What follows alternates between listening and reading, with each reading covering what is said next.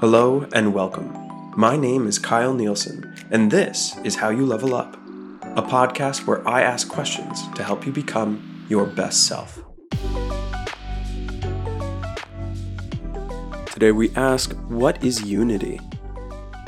To start, it is the seventh principle of persuasion, which Dr. Robert Cialdini only added to the previous 6 in recent years. This seventh principle adds another layer of depth to our understanding of persuasion. The unity principle is all about shared identity.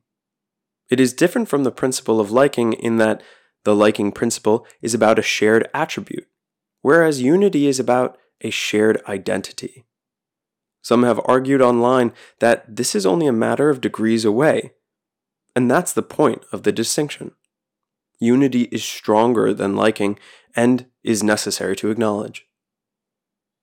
Your identity is a powerful thing.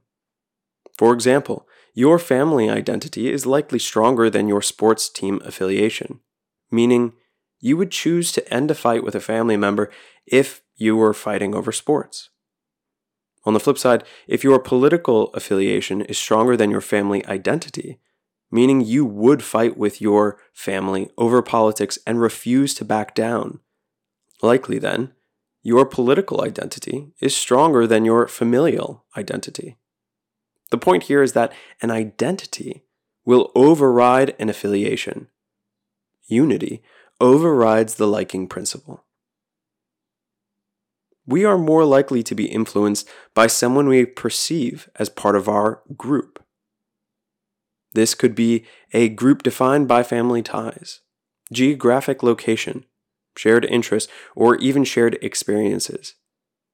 We have an inherent tendency to trust and cooperate with those we feel are similar to us or are a part of our quote-unquote tribe. An excellent example of the unity principle in action is when politicians emphasize their humble beginnings or a shared experience with their constituents. They're invoking a sense of unity by saying, I'm one of you. They aim to connect on a deeper, more personal level that inspires trust and loyalty, which can significantly influence voting behavior. Or with alumni networks in universities and colleges. These networks effectively leverage the unity principle. They recognize that past students share a common identity, the experience of studying at that institution.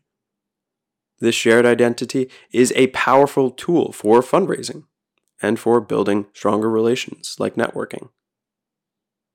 Sports teams are another perfect example of unity when looking at the language, especially around large events. We are, of course, referring to when a Patriots fan says, "We're going to win the Super Bowl." Or with the Heat playing in the playoffs, fans will refer to this as, "We're in the playoffs." The sense of unity among fans of a particular team can be extraordinary, and they use familial language. The common identity shared between fans can lead to an incredible loyalty and commitment. It regularly influences buying behavior for merchandise and encourages engagement on social media. The most common familial language to notice is when a team loses a big game. Fans will refer to this by saying, "They didn't do so well this time. They'll need to train a bit harder, and next year they can have a shot." Whereas if the team wins, fans will say, "Of course we won. We were trying so hard in the playoffs," even though they weren't physically participating in the game at all. Similarly, companies often leverage the unity principle to strengthen brand loyalty. Apple, for example, has successfully cultivated a strong sense of unity among its users. Like when Apple phones text between each other, the color of the text is blue, whereas an Apple phone that texts another phone company, the texts are green.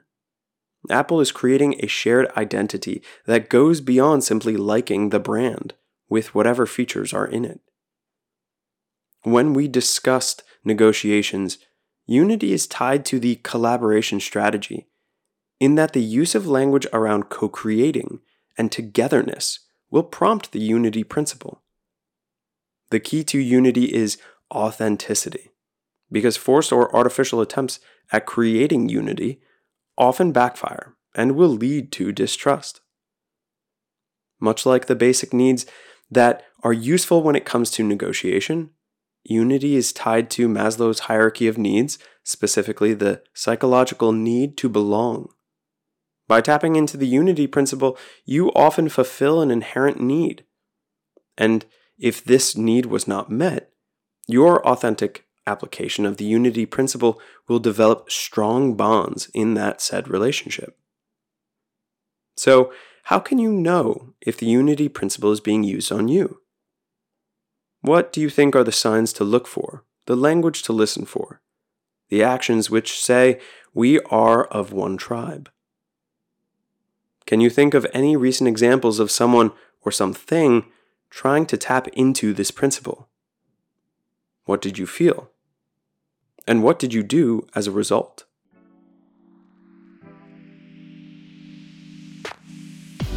Thank you for listening to another episode.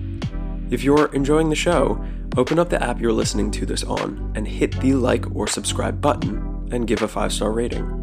At least twice a week, you'll find a new episode asking you a new question, so you can strengthen your emotional independence, improve your communication skills, and upgrade your personal philosophy. So if there's a question you'd like me to dive into next, send it to any of these social media accounts connected in the show notes here. This is all about how you level up.